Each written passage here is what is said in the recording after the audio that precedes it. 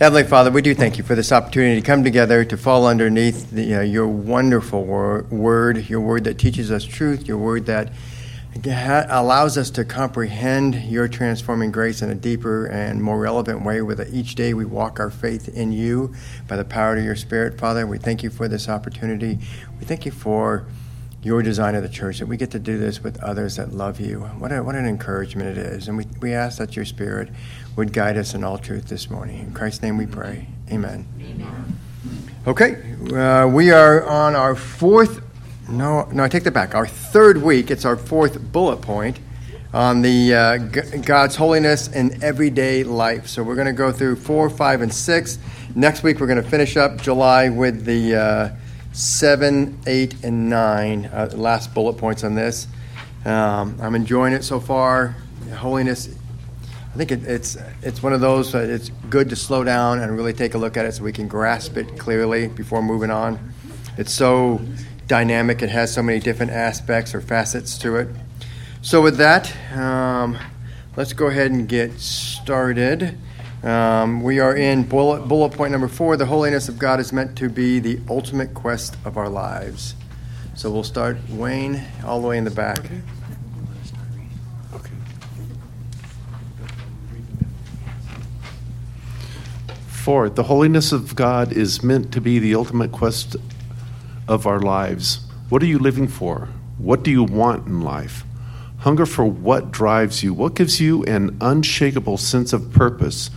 What keeps you working, pressing on, and continuing? What things do you value more than anything else? What is the big reason behind everything you do? Why do you do what you do in the way that you do it? Why do you do what you do as a friend, student, boss, parent, spouse, neighbor, citizen, or member of the body of Christ? What in the world are you running after? Wayne, I appreciate how you read that. You read that at a quicker pace. If you've ever been on the stand as a witness and the defense attorney has a shot at you, that's how fast it comes at you. And you're sitting there, like, slow down. Can I just answer one? And they tell you, make sure you only answer one. But what he did, the author here, he was trying to overwhelm you. He was trying to get you to that place where you are so overwhelmed, you have to stop. He shocks you into slowing down at the pace of questions you face. Do me a favor. I'm going to actually, Wayne, to read it again. Because now that we've been shocked, listen to how these are big ends. These are questions that will rock your world. If you don't know the answers to these are times to sit down with your spouse and talk, or at least if you're single, to walk through this yourself. Go ahead. The holiness of God is meant to be the ultimate quest of our lives. What are you living for? What do you want in life? You can slow down this time. Oh. We got overwhelmed once. Let's take it a little slower. Hunger for what drives you? What gives you an unshakable sense of purpose? What keeps you working, pressing on, and continuing? What things do you value more than anything else? What is the big reason behind everything you do? Why do you do what you do in the way that you do it? Why do you do what you do as a friend, student, worker, boss, parent, spouse, neighbor, citizen, or member of the body of Christ? What in the world are you running after? Great question. All right, let's continue on. Another passage points us to the significance of the truth of the holiness of God. The context of this passage frames its practical importance. The Apostle Peter is addressing people who were suffering for their faith. But surprisingly, Peter's letter is not first a letter of comfort, but rather one filled with marching orders to scattered believers. Peter is laying out what it means to live as a believer in the gospel of the Lord Jesus Christ, no matter what you're facing and what human powers are in control. Early in his letter, Peter delineates the core of what it means to live in light of the gospel in this fallen world between the already and the not yet. Therefore, preparing your minds for action and being sober-minded, set your hope fully on the grace that will be brought to you at the revelation of Jesus Christ. As obedient children, do not be conformed to the passions of your former ignorance, but as he who called you is holy, you also be holy in all your conduct. Since it is written, "You shall be holy, for I am holy." And if you call on him as Father, who judges impartially according to each one's deeds, conduct yourselves with fear throughout the time of your exile, knowing that you are ransomed from the futile ways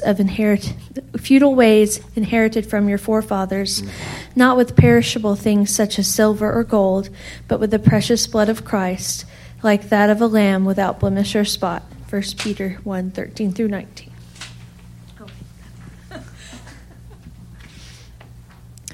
Rather than living as one controlled by self-oriented passions from your former life, Peter says you are called not only to obey the Lord, but to quest to be holy as he is holy. This call is to be your highest value, your constant commitment, the ultimate long-term quest of your life. Peter is so bold as to call people to what is impossible apart from their being rescued and empowered by the grace of the Holy One they are called to imitate. Between your conversion and your homegoing, the focus of God's redeeming work is on radical personal transformation. Therefore, when you quest to be holy as God is holy, you are committing yourself to make God's purpose for you your purpose. It is important to understand that we have been saved not just for heaven, but for holiness as well. We cannot ignore God's call or allow ourselves to lower his standard. Pause right there. Sorry about that, Brandon. Let me jump in. It is important to understand that we have been saved not just for heaven, but for holiness as well. Have you made that transition in your heart, in your mind? When I was saved, it was explained to me, salvation was contextualized. Now, I came from a weak theology, and so this may not be your experience, but it was one that was, salvation grants you heaven. That's your entrance into heaven. That's the goal, heaven. Everything is after this life. And it wasn't until later that I began to realize that the Bible teaches there's a purpose for your salvation here. Be holy as he is holy. It's not this overshoot. That's why so often you'll run into, or at least I have run into, maybe this has been your experience, you run into the Christian that says, yeah, I know where I'm going. I'm saved. And you know what the fruit their tree bears. And you sit there and you're going, there's something really off here. Because they potentially have that concept of it's a place I'm going. It's not in relation to a person that has brought about the salvation and is doing a work in me so that I am holy as he is holy. It's more about a destination. It's getting there versus a relationship and understanding the relationship. And how am I supposed to relate? Well, I'm supposed to be holy as he is holy. So hopefully you can start over again, Brandon. I just want us to see that statement there, for me anyways, again, coming out of weak theology, was like, those are two different seasons of my life that sentence represents. So let's continue on. It is important to understand that we have been saved not just for heaven, but for holiness as well. We cannot ignore God's call or allow ourselves to lower his standard. In the glory of his holiness, he is the standard for everything we think, desire, say, and do. My fear is that in our pleasure-obsessed world, where comfort is king and temporary personal happiness is the definition of the good life, this quest of quests will get lost in the endless din of our cravings for the next amusement. The highest human joys are found when we take seriously God's call to a life committed to holiness and when the commitment is applied to the situations and relationships of our daily lives. But this trust gets lost. For example, the best biblical definition of a good marriage is when a husband and a wife are committed to responding to one another in words and actions in a way that is holy in the sight of God. If the goal of marriage were comfort, it would make no sense to put a flawed person next to a flawed person in such a comprehensive relationship. Rather, the struggle of marriage is one of God's most efficient tools in forming us into a holy people. That is his call, and it is possible only by the power of his grace. Okay, so the question I posed again, according to that last sentence, which I underlined right there, according to the last sentence, what is one of God's most efficient tools in forming us into a holy people? Mom and Dad. What is it? Mom and Dad. Stick to the marriage. So as you think about that, and when I say stick to the marriage, I don't mean to be disrespectful, Paul. Think in the marriage context. As it relates to a marriage and the people in the marriage, what is God's most efficient tools in forming us into a holy people? The struggle of living with another sinner. The struggle of living with another sinner is the most efficient tool. Why? Sanctification. There's a ton of reasons, guys. Well, Mark, you're going to be jumping around like a piece of popcorn in the popcorn maker. Well, we rub up against. Oh, sorry. Did you Sanctification. Sanctification? Well, yes. So, in multiple ways, this is happening. All right. So, our own sin is being exposed. And we see that in the reactions of our spouse. Sometimes that reaction may not be sinful in them, but we also, our spouse is sinful, and we're going to respond to that typically without grace and show our own sinfulness. So we'll see our sinfulness in our own sins. We'll see our sinfulness in the response to the spouse's sins. Yeah. So when they sin, we return evil for evil. Okay, yeah, that's good. So it's just kind of a crucible for teaching us crucible. Holiness, so that gives an idea that that's the point at which is the most difficult. It's under the weight of tension and pressure. There was Wayne had something back there.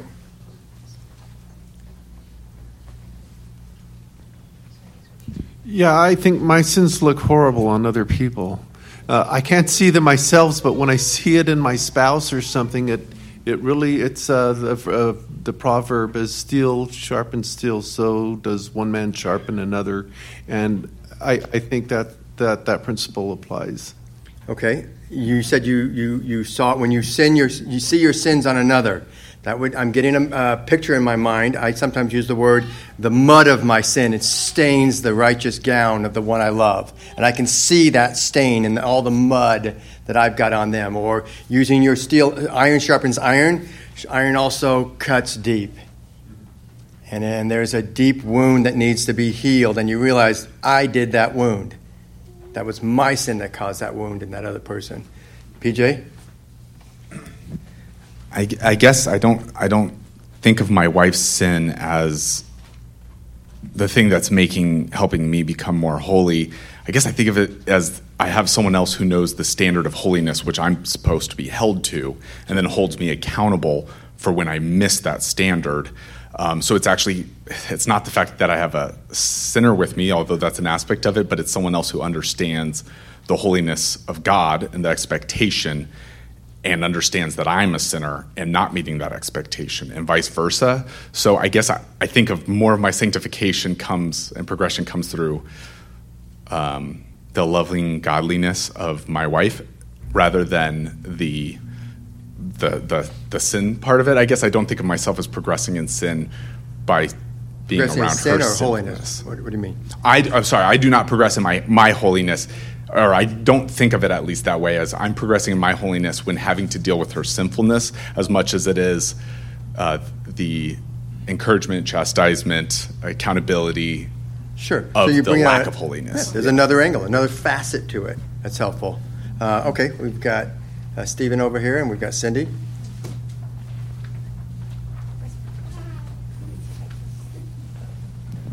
So I come from a lack of experience in marriage, but I'm just wondering, when Jesus talks about why Moses granted a divorce certificate, he basically reaffirmed that marriage should be lifelong, but God has brought together, let no man break apart. So I wonder if marriage teaches that in holiness there's that covenant that is unbreakable between God and man, that even though there's sin, there's still the need to bring that together and keep it holy.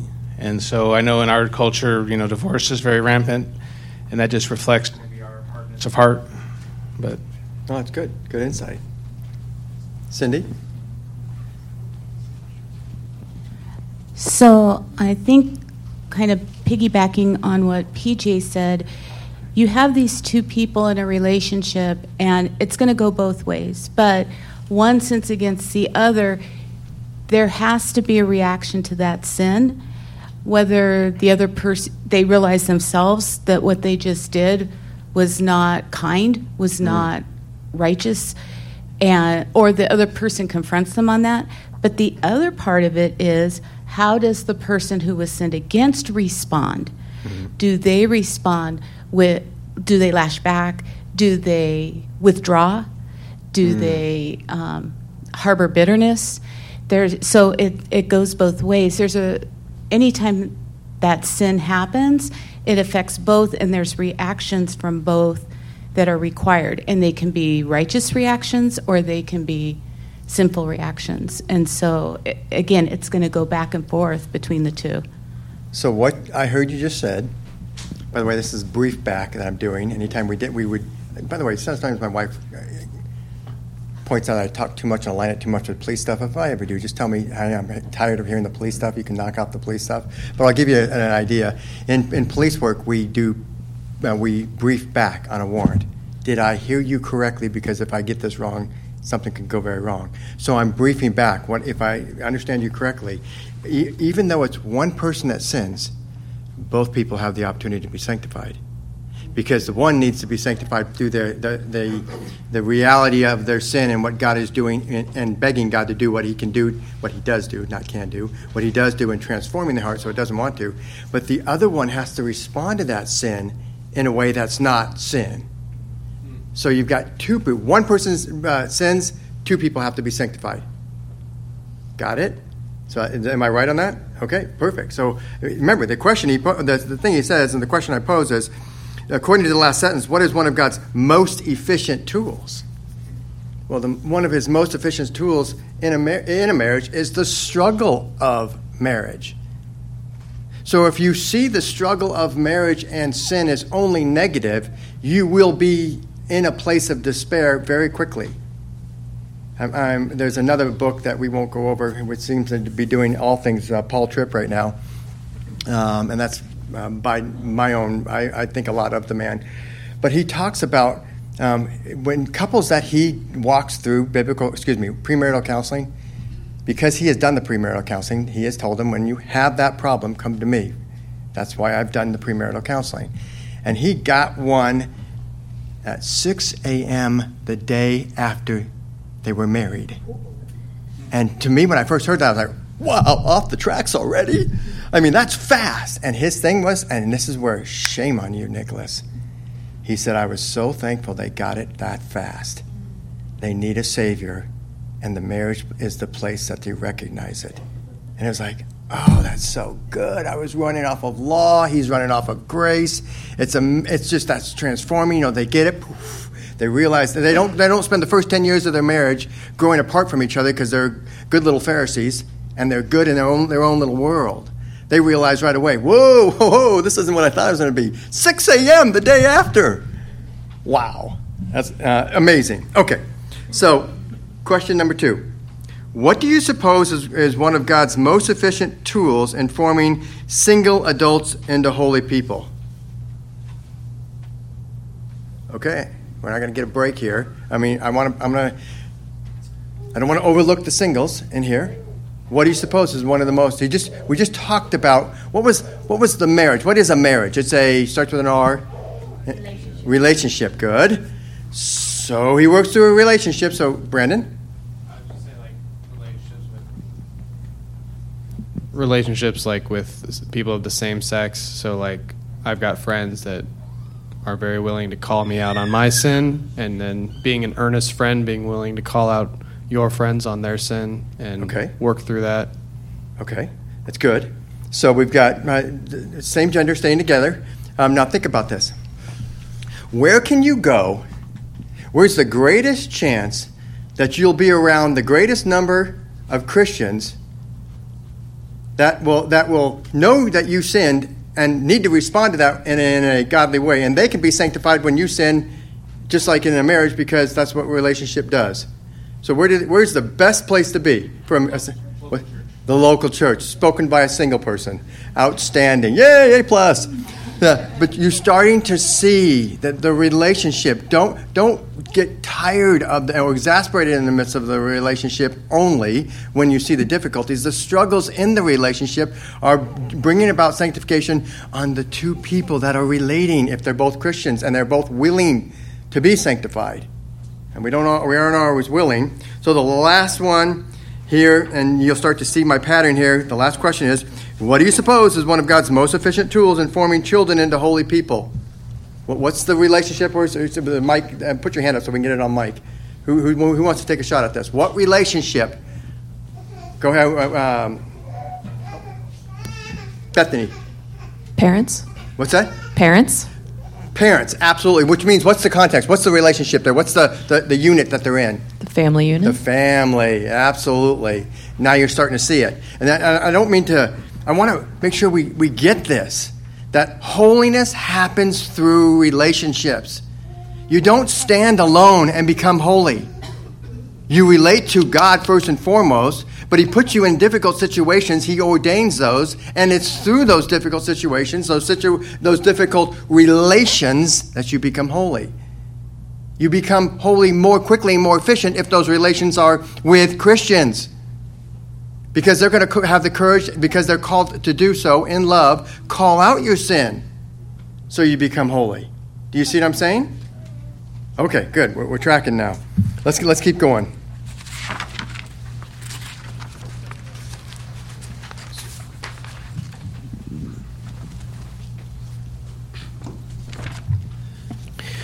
Good grades, athletic skills, acceptance into a prestigious university, and a successful career are not high enough goals for your parenting. Raising mannerly children who don't embarrass you in public is not a sufficient purpose for your parental labors. Here's your parenting goal: that you would be a tool in God's hand to producing children who have surrendered their lives to him, resting in his grace, and committed to living in ways defined by him as holy. Okay, can I ask you a question? I'm speaking to the parents in here who have children. Is there anybody that has done it wrong like I and my wife have done it wrong, and doing it by way of the first sentence there? We're doing it for their good manners, you're doing it for acceptance into a prestigious university, successful career. Anybody done that? Yeah, guilty as charged. All of our children, if you've had multiples, the latter ones get more of grace than they do of the law, because God is working on you and sanctifying you and making you realize, move away from their perfect manners and all the Pharisaical things you're building into them, and move them into a place of grace. And so, praise God that he allows us multiple attempts. Okay, I blew it on this one. Give me another one. Okay. Unfortunately, some of us learn really late. Okay, let's keep going. Likewise, your sexual life has a goal that is deeper than that you would achieve mutual satisfaction. Here, too, the highest goal of sexuality is not human pleasure, but that our holy God would be pleased by every sexual thing we give our thoughts, desires, and bodies to. God also has a purpose for your money beyond daily provision. Your money is one of the principal ways you surrender your life to his holy call. Paul's been teaching us to do that. Another one of Paul Tripp's books that's based on the Bible, where God teaches us that. Let's continue on. Now, all the practical implications of this call to holiness are impossible for every one of us. I have no ability to transform my heart. I have no independent ability to escape the sin that still lives in me. I have no autonomous power to harness my thoughts and desires.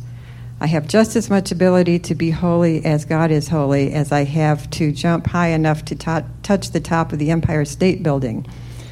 So this high and holy calling is an argument not only for our desperate need for right here, right now grace, but also for the humbling fact that we will never be grace graduates.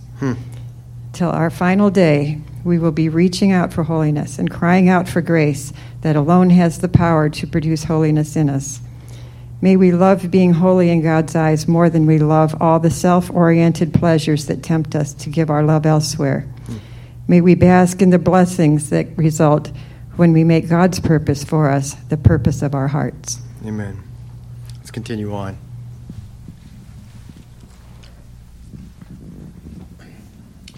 The glory of God's holiness propels us to give ourselves to his mission of redeeming grace. When faced with the glory of God's holiness and the disaster of his own sin, Isaiah responds not only with confession, but also with willingness to give himself to God's mission. And I hear the voice of the Lord saying, "Whom shall I send, and who will go for us?" Then I said, "Here I am, send me." And he said, "Go." That's Isaiah 6, verses 8 and 9. Isaiah does not hesitate. His response has no ifs, ands, or buts. He offers no excuses or negotiations. The holiness of God and the tragedy of sin should form one thing in us: willingness. So real quick, just so we understand, I grew up in weak theology, a weak Baptist theology. I can't think of the song. You guys will have to help me. Send Me, where the pastor will preach it over and over, trying to build up evangelism at the end of a sermon. Can you think of the song? Send Me. I can't think of it. Anyways, Isaiah's message isn't one of evangelism. Isaiah's message is one of rebuke. Isaiah's message is, you must change your ways. You must repent. That's the message that he, I don't know if you catch this in the subtleness, or if you fall into some of those old hymns that mean well, but some hymns miss the mark. Just because it's a hymn doesn't mean it gets it right, or maybe it's the pastors using it wrongly. Maybe that would be the better way to say it. The idea is, are you willing to go and bring the message of this is the truth? What you're holding on to is a false system of religion. That's Isaiah's message to them, that they understand that. And he lays out who the Savior is, who the suffering servant is, so that they'll have the right context of knowledge. So I just don't want you to, when you hear this willingness to go, oh, send me, it's not actually a call to evangelism. It's a call to do what we need to do to help others be right in the Lord. I could probably couch it more accurately. It's not only, or evangelism isn't included in that, because probably a lot of the people that Isaiah is talking to are Jews by ethnicity, but not Jews by way of being part of the remnant. So it's a message that they're not even really understanding at all, not being saved. Okay, let's continue. Now you have that context of willingness. What is the willingness to? What's the mission? Now let's go forth. Because remember, repent. In order to be holy, we as sinners need to repent. We need to change. We need to go a different direction than our sin is taking us. So let's continue reading. Here is another area of your life that should be marked by weeping and rejoicing. How is it possible to read the biblical narrative of the destructive power of sin, to understand how it has separated us from God, and that it ends in death, and not weep? Consider how sin bends, twists, and complicates everything in your life and everything around you. Consider its constant trail of destruction. Consider its evil seduction. Consider that sin is the ultimate liar of promising over and over again what has no power to deliver. Consider and mourn.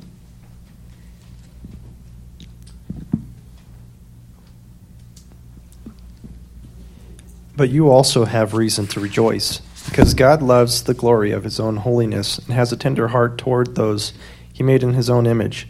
He would not let sin win. He would not let sin have its horrible way. So in justice coupled with mercy, he made a way for forgiveness to be granted, for sinners to live in relationship with him, and for sin to ultimately be defeated. His holy zeal to pour out his redeeming grace is the most beautiful thing in the universe. Nothing should produce greater joy in us. Rejoice that there is a God of holiness on the throne of the universe, and that he has made a way for us to be holy in his sight too.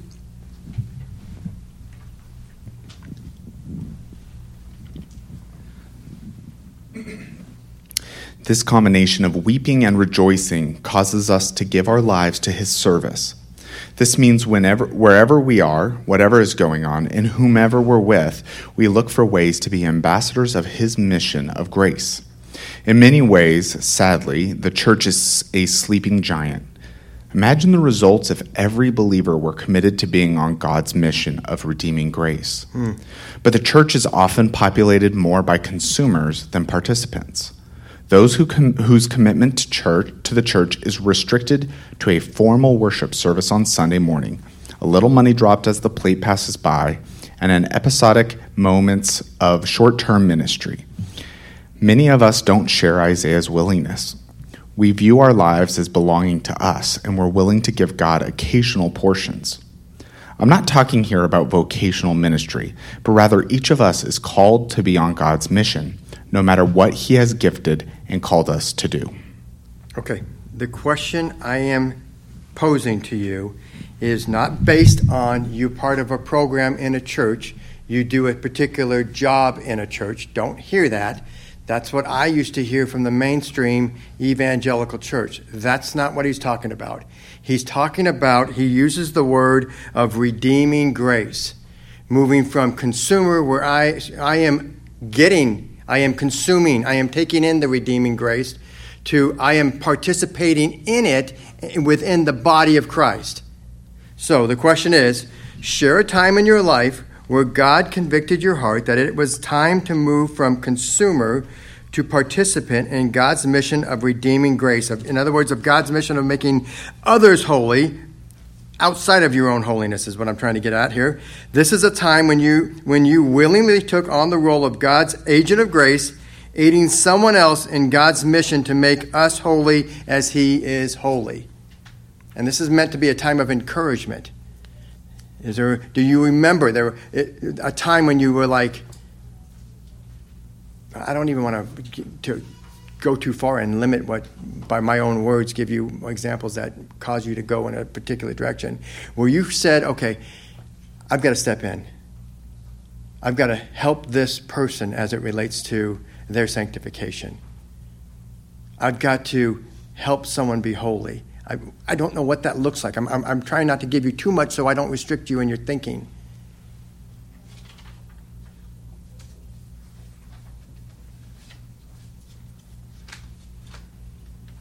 Interesting. It could be that it feels like boasting if you say it, and maybe that's what's holding some of your hearts back. I don't know. It's not boasting. This is designed to be encouragement to others, where you came to that point where it's more than just me. I don't come just to consume. I come to be a part of and participate as a willing agent, an instrument in the Redeemer's hands, bringing about redemption in the lives of people other than just me. Go ahead. So I will speak as not the one to boast, but the one who observed. I remember being a child growing up. We were Christians. We did everything. We attended church regularly. And then suddenly it seemed like my dad cared a little more about church than usual. And, being punctual was always expected, but now it was a priority. And then making sure we're focused in church, and there were just elements. And then suddenly he's teaching Sunday school, our children's Sunday school, and taking on responsibility. And from the outside, you just see the growth and sanctification happening there, and this just what feels like some kind of accelerator of faith happening, where you went from being Christians to suddenly you can see a leader in the faith and in our community at church growing. And so I think it's hard in retrospect to be a child and to say, hey, someone's becoming more holy, and yet you realize in all of this that there is this just sudden change. It seemed like at the time to me a sudden change in which it's time to start doing work in the church, and then from there it just grew and built and built and built, and then praise the Lord we are where we are today. But I've definitely witnessed it firsthand and been blessed by the witnessing of it. Amen. There's more of a public setting. There can certainly be a lot of private settings. Go ahead. We got Stephen over here.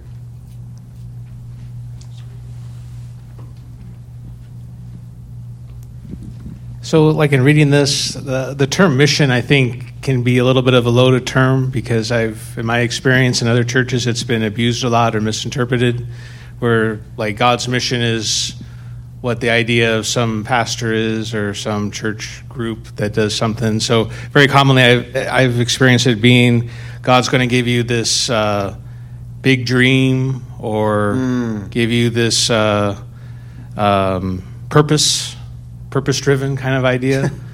And so, like, as opposed to, like, in Scripture, we read how Paul particularly is encouraging the different churches, okay, if you are married, wives, submit to your husband, love your wife, children, submit to your parents, be good, godly parents.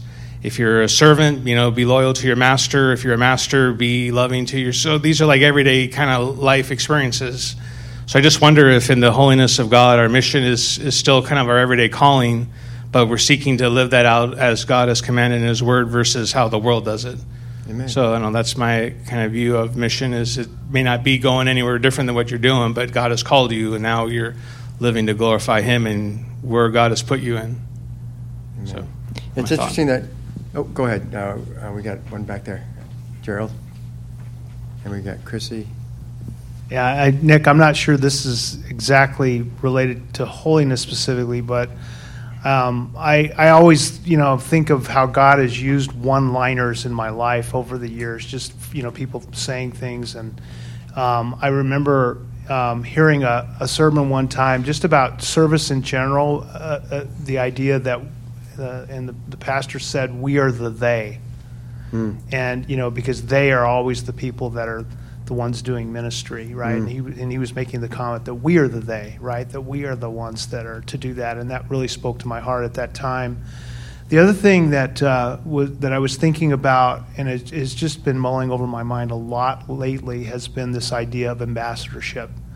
That in 2 Corinthians it says that we're ambassadors, and an ambassador represents somebody else's interests, right? And so God's called us to represent His interests wherever He puts us, and I think that does tie into holiness, because if we're representing Him, we're representing His character, and so we're ambassadors of holiness, of His holiness, of His holiness. Not just that doesn't mean we come into somebody's presence and that might sound like I'm here and I'm the ambassador. Look how I do it, and I'm holy. No. We are taking His holiness. We're ambassadors of holiness into a fallen world, certainly, so they say it's distinctly different. But his point here is Isaiah was going to his own people. We are the church. If we're overshooting the church, we're becoming a less healthy church. We're missing the mission of the church, in the redeeming grace, the transforming grace of the church happens in the relationships in the church. Certainly you get it from the pulpit that allows the information to go out, and in Sunday school and those kind of things. But it's then the relating of it into our lives with the individuals of our lives. Chrissy. This might be completely off, but I was just thinking the Lord's brought me through struggles and trials in my life, and they're kind of unique. Not a lot of people experience these particular ones, but lately He's put on my heart to volunteer with people who've also had similar sufferings, and I'm just really grateful for the opportunity to give to others and allow them to see that the struggle isn't the end, and that there's a healer, and how the Lord's been healing me through this process, and then just going and being able to share that with others. It's been providing more healing for me too. Sure, and, you see, interesting. The more you relate to others, the more you sense the healing. Do you hear how that works, church? When you are that ambassador of holiness, when you are taking that redeeming grace to someone else, you can't help but be redeemed. Cindy and I talk about it all the time. When we marriage counsel, our marriage gets better. When we stop marriage counseling, our marriage moves backwards sometimes. It's amazing, because when we're those agents, and all of a sudden we're like, oh, gosh, we've forgotten this aspect. Go ahead, Jane. Back last fall, when Dennis and I first moved here, and we started attending here, we were on the receiving end of a lot of ministry and a lot of grace being given to us, and counsel and meeting physical needs and things like that. And after Dennis passed, and then a few weeks later, I started feeling like I didn't want to be on the receiving end as much as I wanted to start giving. And I really felt that need to be a part of the church on the giving end instead of the receiving end. And there was the need for a pianist, you know. And people came up to me and said, "You sure you're ready to do this already? Are you okay?"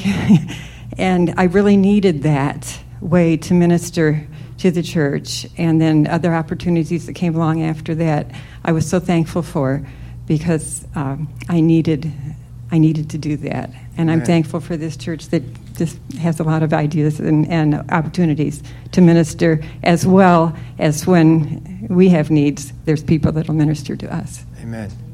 So she won't say it, and I won't get into particulars, but what she's leaving out of there is how many people she has reached out to since Dennis's passing, and she ministers to these women and other people in the church through different other means, all relational, all reaching out by way of bringing that redeeming grace in relationship to another person's life.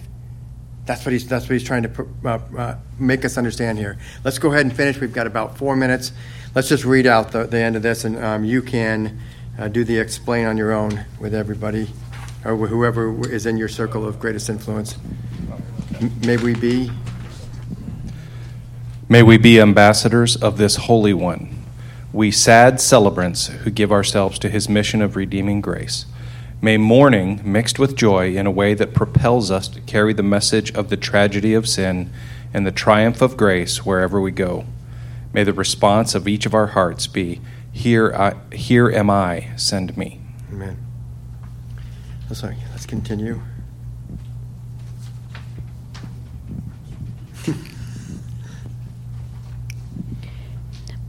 Number 6, the holiness of God is the reason we never outgrow God's grace. The scene in the throne room where the glory of God's earth-filling holiness meets the ugliness of sin argues that you and I never outgrow God's grace. The scene confronts us with the huge moral distance between God and Isaiah. If it were not for God's forgiveness, the scene would be hopelessly depressing. But it is not hopeless, because we know that the grace that forgives also empowers. The grace that justifies also sanctifies. The grace that convicts also rescues. The grace that delivers us from the power of sin will not relent till we have been delivered from its presence as well. Not just its power, but its presence. Let's continue on. But the task is immense, and the closer you get to your Lord, the more you are aware of how unholy you are.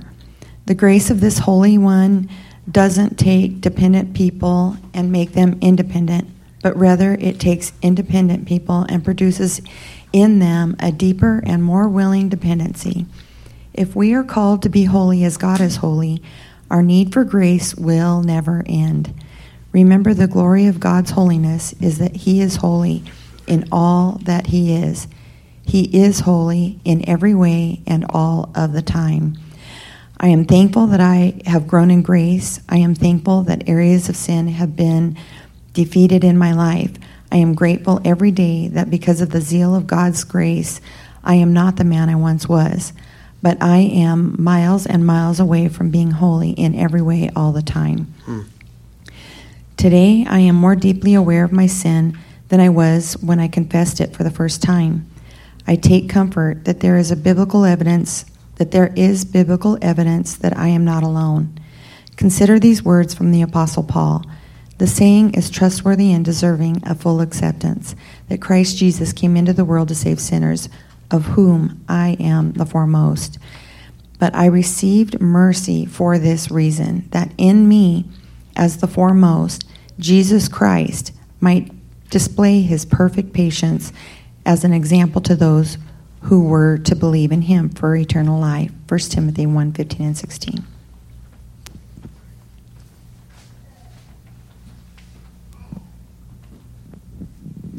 It's important to understand what Paul is saying with these humble words of self-evaluation. Don't misunderstand. Paul is not mourning just his past life here.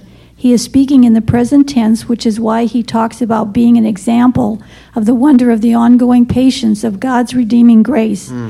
You see, the longer you live in the presence of God's holiness, the more you become aware of the depth and extent of your sin, the more you are dependent on God's grace, and the more you are amazed by his patience. When we first come to Christ, of course we are aware of our sin. If we weren't, we wouldn't have run to him. But the sins we tend to confess in the early days are the more overt sins of our unconverted state. The longer we live in the light of God's holiness, however, the more we become aware of the more subtle, deceptive sins of the heart, the nagging idolatries, and places where we lack godly character. As we walk with the Lord, we become more and more aware of the labyrinthine pathways of sin that course their way through every area of our lives. You simply cannot stand before the searching light of the glory of God's holiness with an open heart and walk away proud of yourself. The longer this light shines on you, the louder your cry for grace grows. You cannot stand before his holy throne and think you have arrived spiritually, and that is a good thing. Let's go to the Lord in prayer. Heavenly Father, that is a good thing, and we thank you that your light exposes our sinfulness. We are thankful that in light of that truth, you have provided redeeming grace. You have provided it in the form of a person, the Holy Spirit, who takes the work of Jesus Christ and applies it in his life. It is yours to will and work in us, and thus we beg you to do that every day, step by step, that we might be holy as you are holy. In Christ's name we pray. Amen.